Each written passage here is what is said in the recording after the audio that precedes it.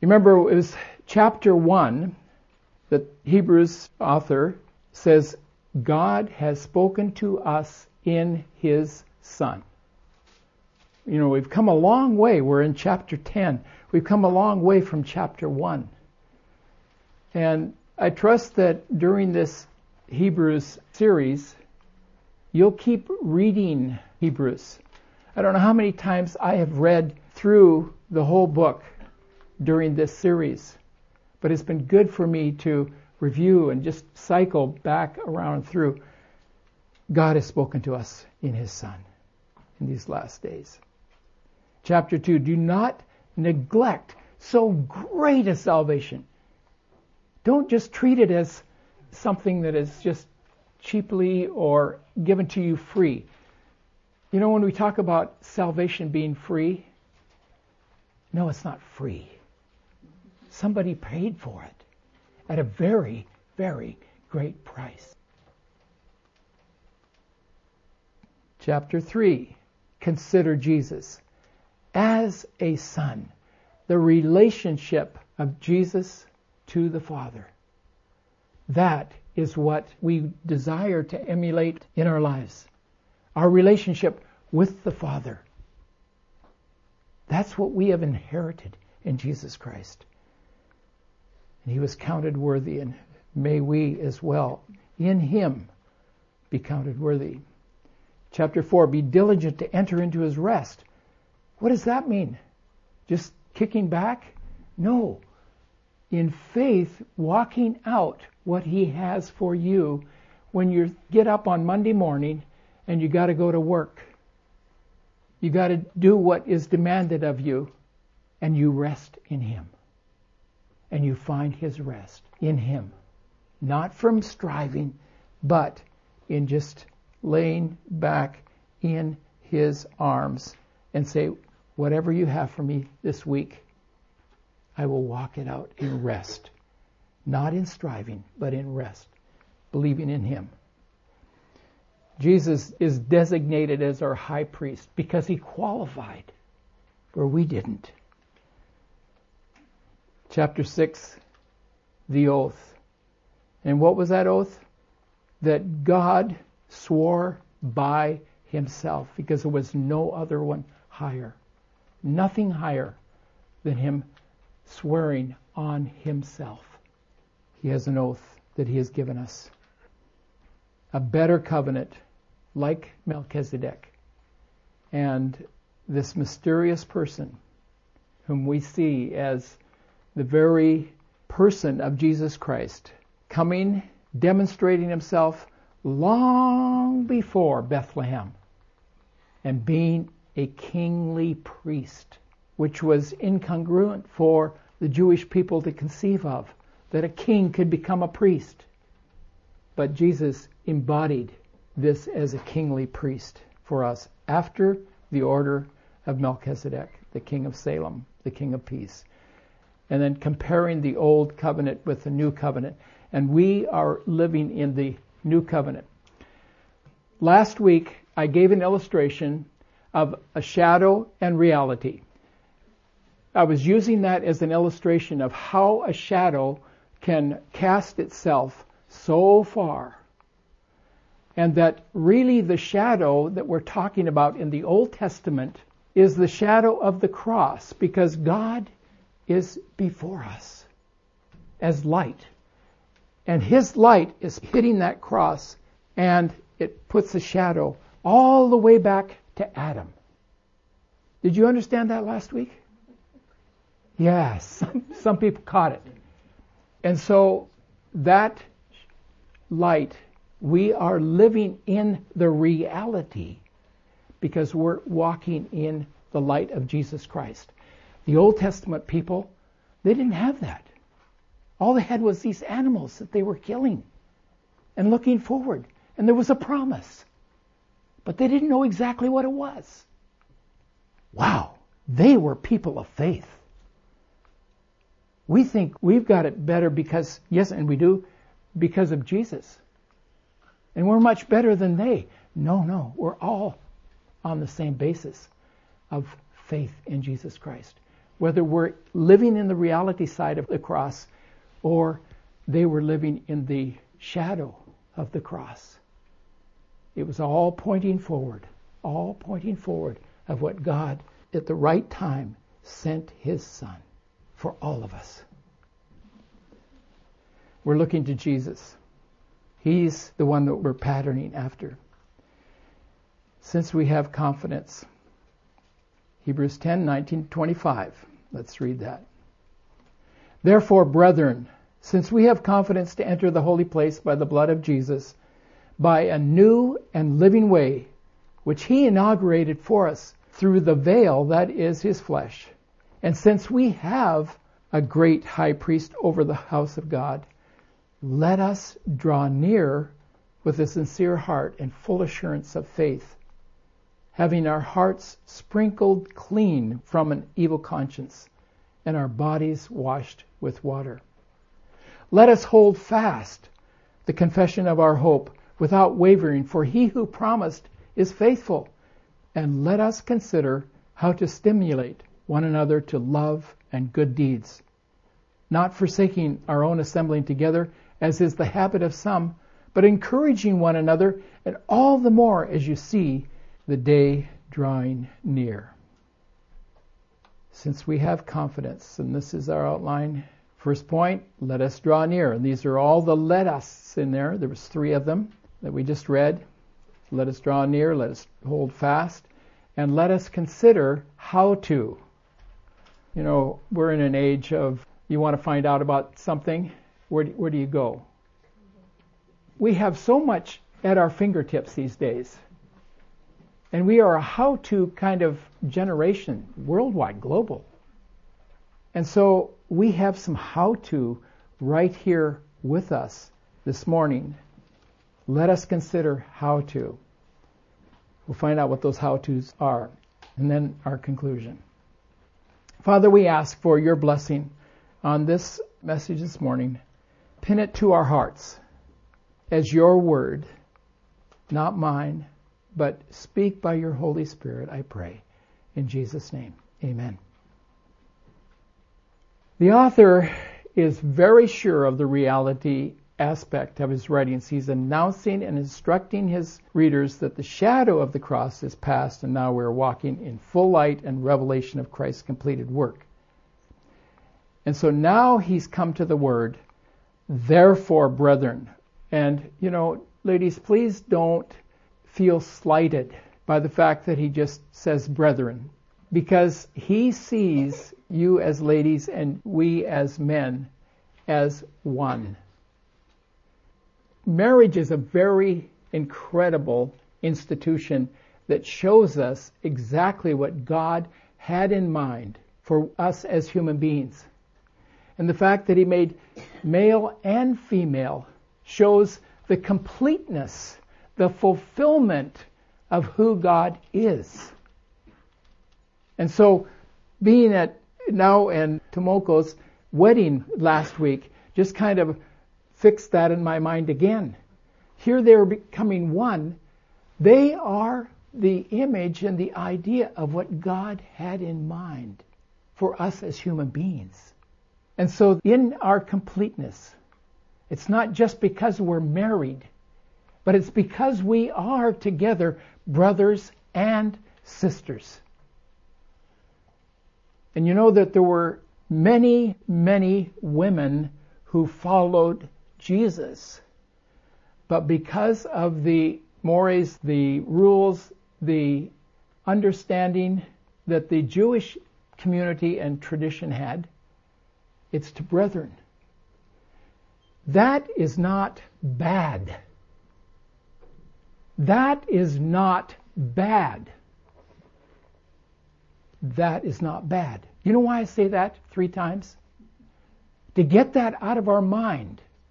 That we think that is prejudice, that is not right. And that is what the enemy hates today. We have transsexual, we have this mixing and saying it's not fair to us as women. It is fair. It's the fairest way if we accept God's way. And that's the whole premise, or that's the whole place of coming to rest and understanding. Not that you as a woman are down below. No, we're together side by side, fulfilling God's purposes in our life. And you as women are a picture of what God had in mind for us as human beings and part of this world, of His completeness. Now, why don't you go to Katie's seminar at the end of this month, the 5 aspects of women. She can tell it much better than I can. So I'll just leave that point and go back on to therefore is a key word that the author uses here in Hebrews. Did you know that this is the 14th time that the author of Hebrews in 10 chapters writes the word therefore? Do you know what he's been doing with our minds? He's taken us through a process, a logical process, bringing us through argument after argument after argument to conclusions.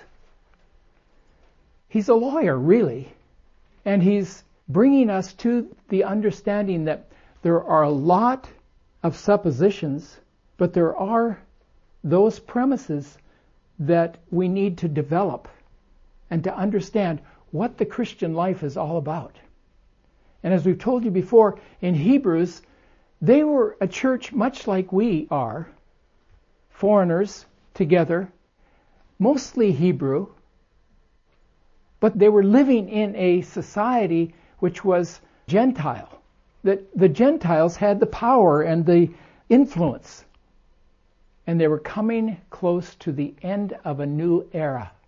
They were right at the beginning of what we call the age of the Gentiles, when it was shifting from the Old Testament to the New Testament, from the Old Covenant to the New Covenant.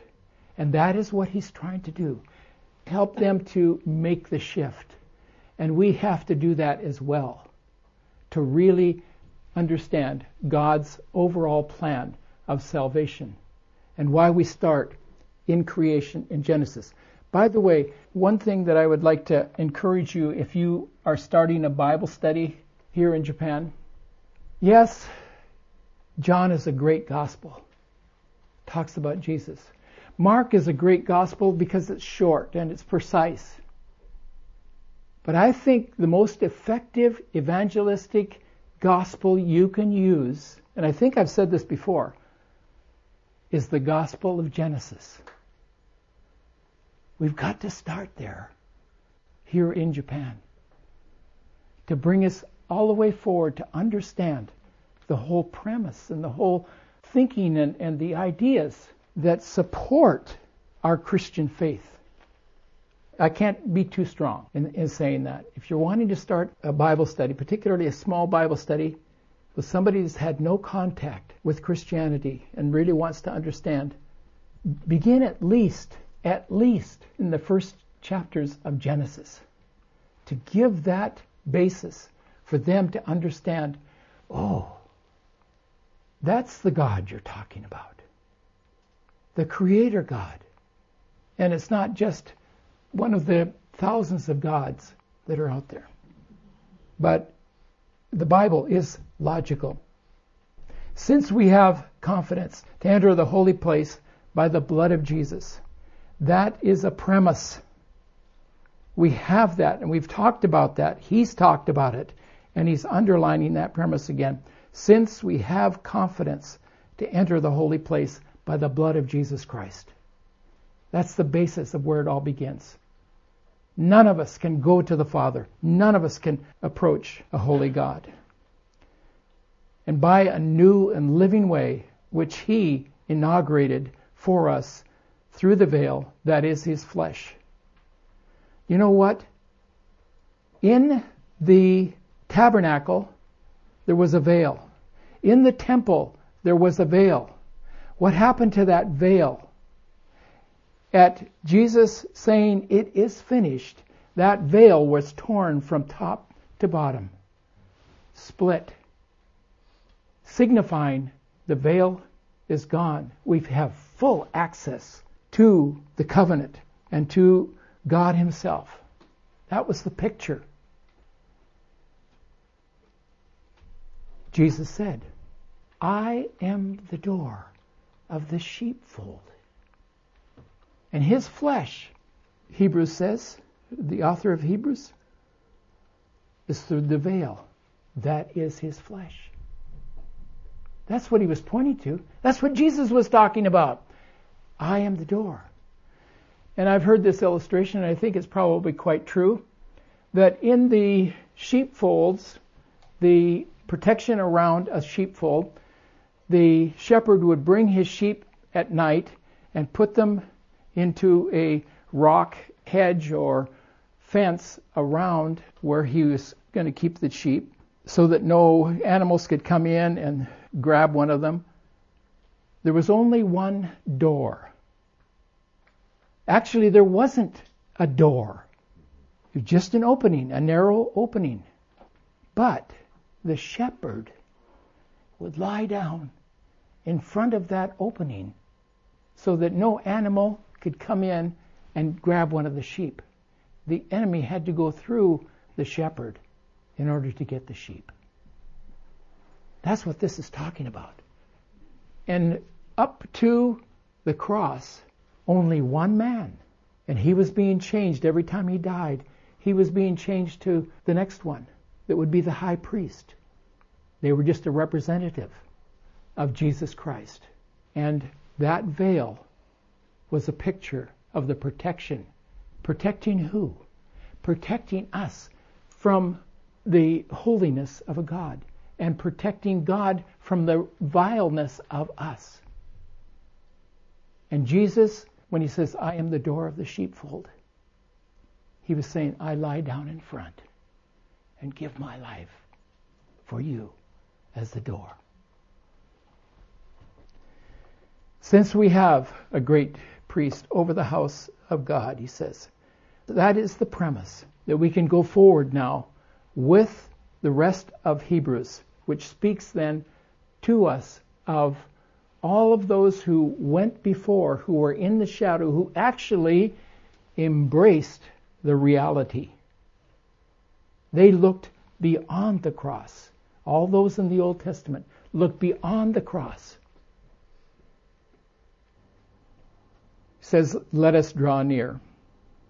Psalm 24, 3 and 4 says, who may ascend into the hill of the Lord? And who may stand in his holy place? He who has clean hands and a pure heart, and who has not lifted up his soul to falsehood, and has not sworn deceitfully. We have to come to the Lord in the same manner, not the same context, but the same manner or attitude that they came when they were presenting their sacrifice and when the high priest was presenting that to the Father. We come through Christ with a sincere heart, a true heart, a heart open to God and saying, search me, O God, and see that there be no wicked way in me. We have to come that way. And so we come that way in the sense of, you have given us Jesus Christ the Lamb, and you're calling us to draw near. And we can. And other scripture says, if we draw near, he draws near to us. And so it's a meeting together at that place, at the point of recognizing the offering and the gift that God has given us in Jesus Christ for the redemption of our souls, for the cleansing from sin. That is what we have. That's the picture. And so he says, get that. Let us draw near with a sincere heart, with full assurance, without any doubt, with knowing that what God has promised, he has promised and sworn already. We have that.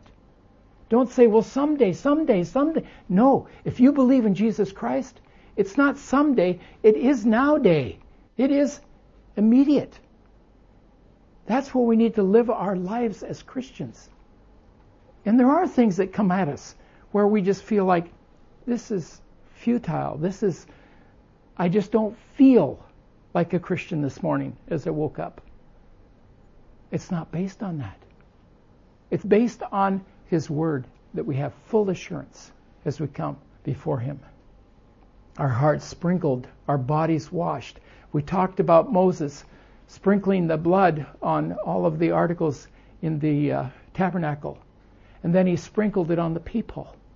That's what the writer of Hebrews is kind of reviewing for us. That's the premise, that we have been redeemed through the blood of the Lamb. And our bodies washed. And I think the writer of Hebrews is making this very special reference of our bodies being washed, because I believe that baptism, water baptism, is very important to us as believers. It's a demonstration of what God has done in our lives. And if you're not baptized yet, we would encourage you, if you believe in Jesus Christ, to be baptized, to go through that physical expression of our faith, of that physical manifestation of going down into the water and being raised up a new creature. It's an act showing the rest of the believers, I'm with you. I'm one of you, as we've been washed by the blood of Jesus Christ. Our bodies have been made clean by His forgiveness and His washing of His Word. So let us hold fast. And this is a little bit different to the song that we sung, but you know what? It's we holding fast and He's holding fast to us. It's a two-way deal. And we let go, and God says, well, if you want to go and wander away, suffer the consequences. And sometimes He just lets us go. Which parent has not done that? Which of us as parents? We need to be aware that it's a two-way street. In other words, we hold on to Him, and He just really holds us.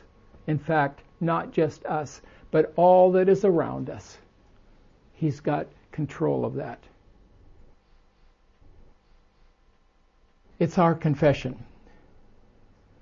How many of you have quoted the Apostles' Creed?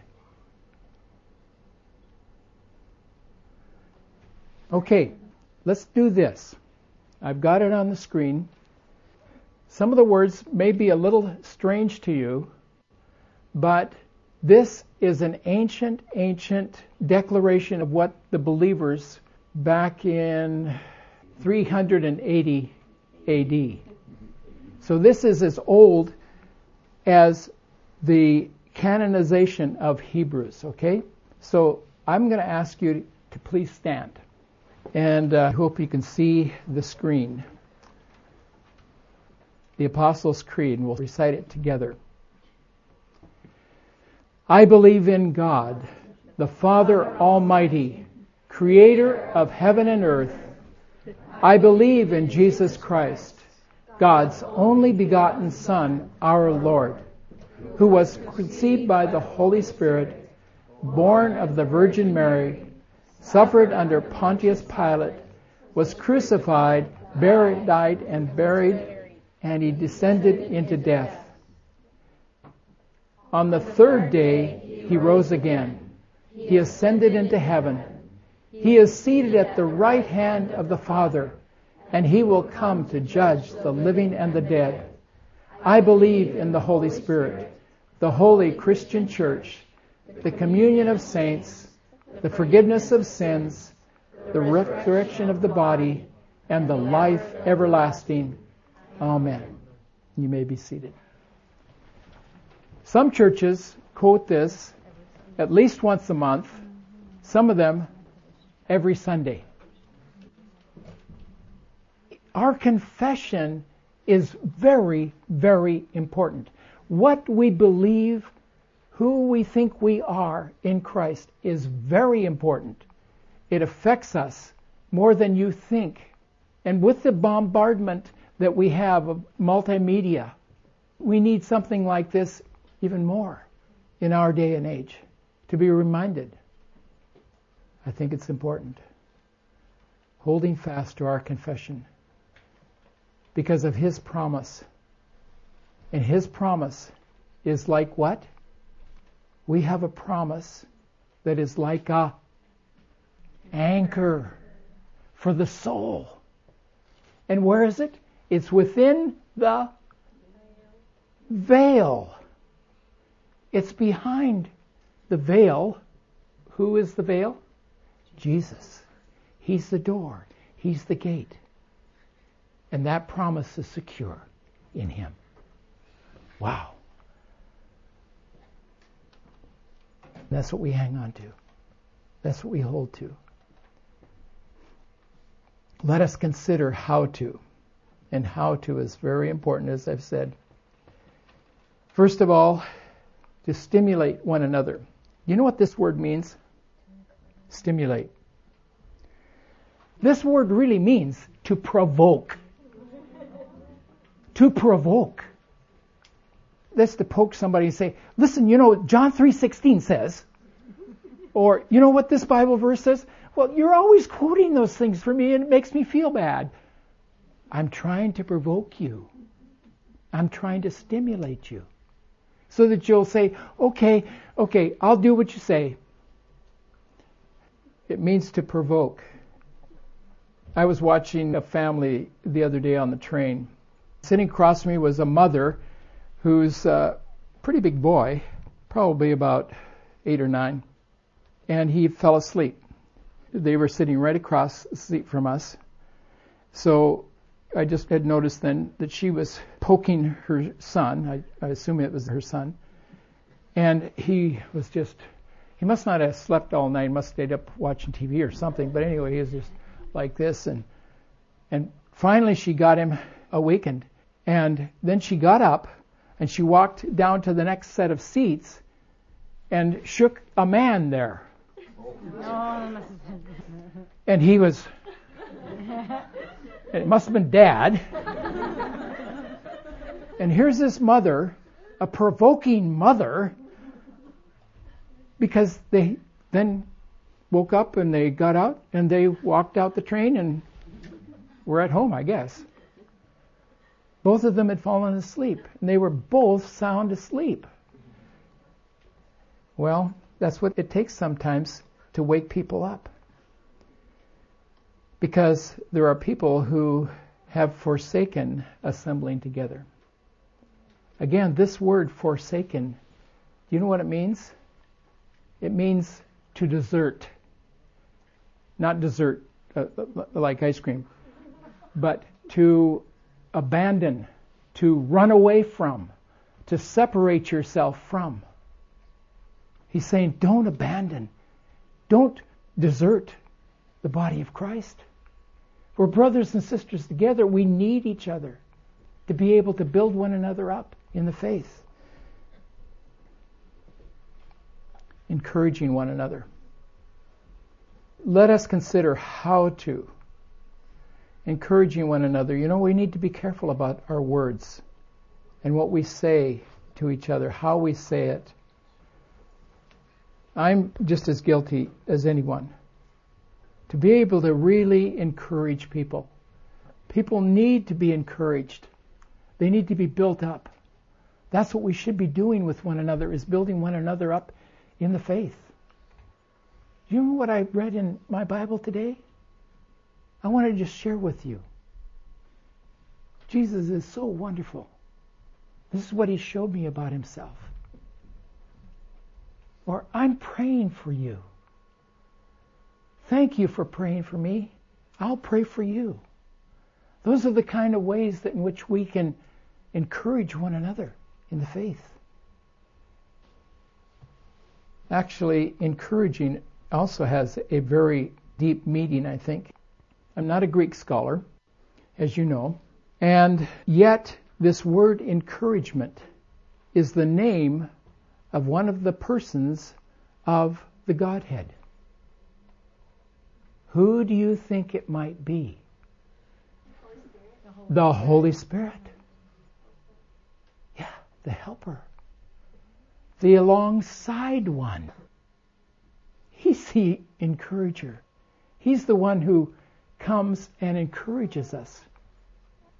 When we're doing something not too good, He's speaking to our conscience, to our hearts, and saying, walk in my ways. Walk in the ways of the Lord. And you get that conviction. That's an encouragement. If you're doing something wrong, you want to be corrected and be able to walk in the right way. Let's conclude. It's past time. Sorry. No, I'm not sorry. The conclusion is very simple. And actually, we're going to spend a whole sermon next week on the conclusion. All the more as you see the day drawing near. I think we are getting very, very, very close to the coming of Jesus Christ again. No, I don't know when it will be, but I'm pretty sure the signs are all there. Everything's coming together as it has never been before in the history of the world. We are totally bonded together through media, communications, travel. I think the day is near. Is that the day he's talking about? What is the day? What does he mean? All the more as you see the day approaching. Let's talk about it next week. And that's the bait for coming to church next week. Thank you, Father, for your mercy and your grace. Thank you for your word. I want to thank you for the writer of Hebrews who has been blessing us. And it's by the Holy Spirit who has encouraged us. We thank you in Jesus' name. Amen.